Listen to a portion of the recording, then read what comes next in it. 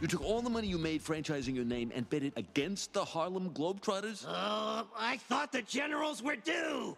Welcome to another edition of the Cognitive Bias Podcast. I'm your host, David Dillon Thomas, and today we're going to talk about the clustering illusion. So imagine you're flipping a coin, and you're flipping it like maybe 20 times, and suddenly you get a run of like 4 heads in a row, right? And you think, okay, something's happening here, right? Something's off, right? Fact of the matter is, if you got 4 heads in a row, the odds of that happening in 20 flips are 50-50, the same as any one of those flips, right, being heads or tails. It's not actually unusual. It's not a clustering of any kind. It's just random. It just doesn't look random. And the fact of the matter is we're just bad at random. We're not good at understanding when things are actually random or actually, unusual.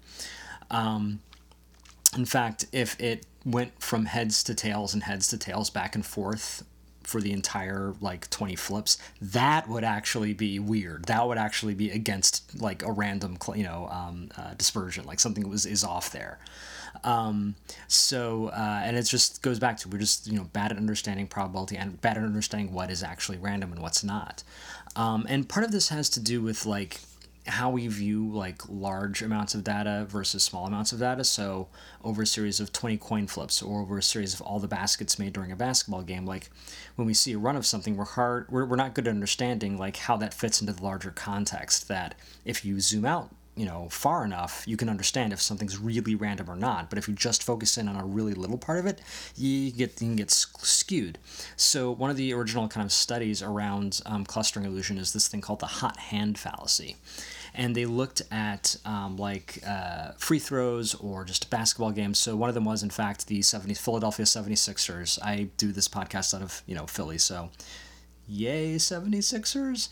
That's a whole other story. But they looked at the 76ers 1980 to 81 season, and any clusters that they found actually fit a perfectly random pattern. There was nothing there that went outside of just chance. And they also looked at the Boston Celtics, and they took a look at 2 seasons worth of free throws, and they saw that if someone made their first free throw, the odds of them getting the next free throw were 75%. If they did not make the free throw, the odds of them making the next basket were, wait for it, 75%, right? It didn't matter, right? There's no such thing as a cluster when it comes to those sorts of things. It's just the same every time. But it can look like that, right? And, we're humans. We like to see patterns and things. We like to think that we can predict what's going to happen based on what we just saw.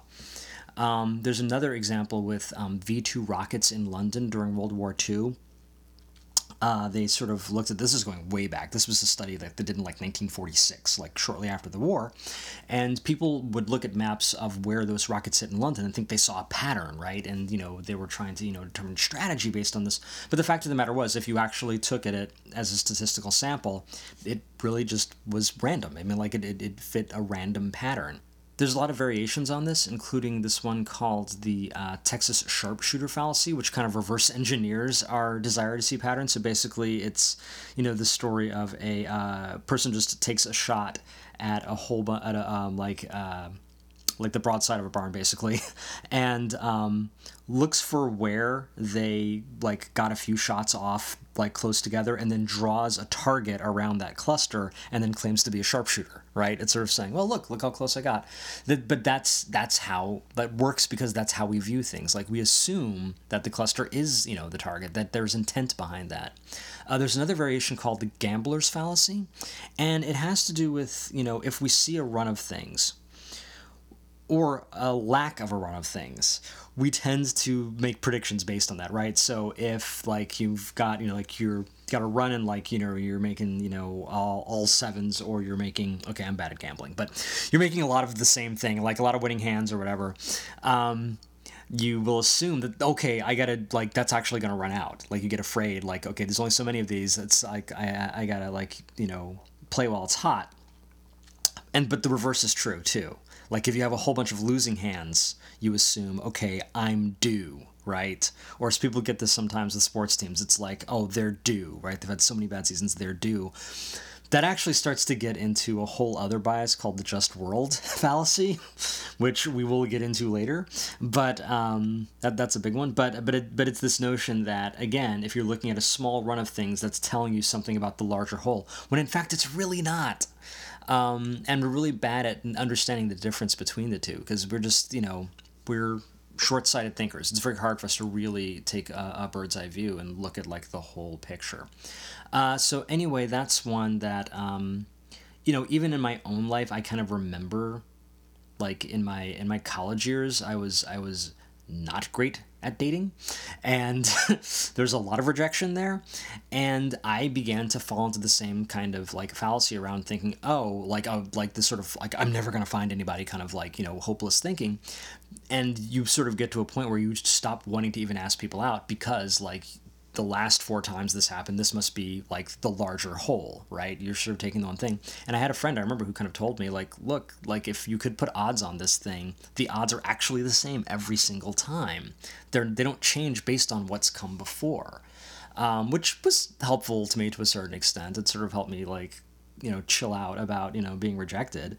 But yeah, like this takes place like in our daily lives, in our personal lives. We fall, it's a fallacy that we fall for like in all sorts of different ways.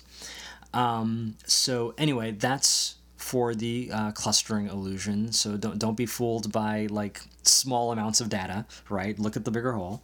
And we will tackle another one next week for the Cognitive Bias Podcast. I'm your host, David Dylan Thomas, and we'll see you next time.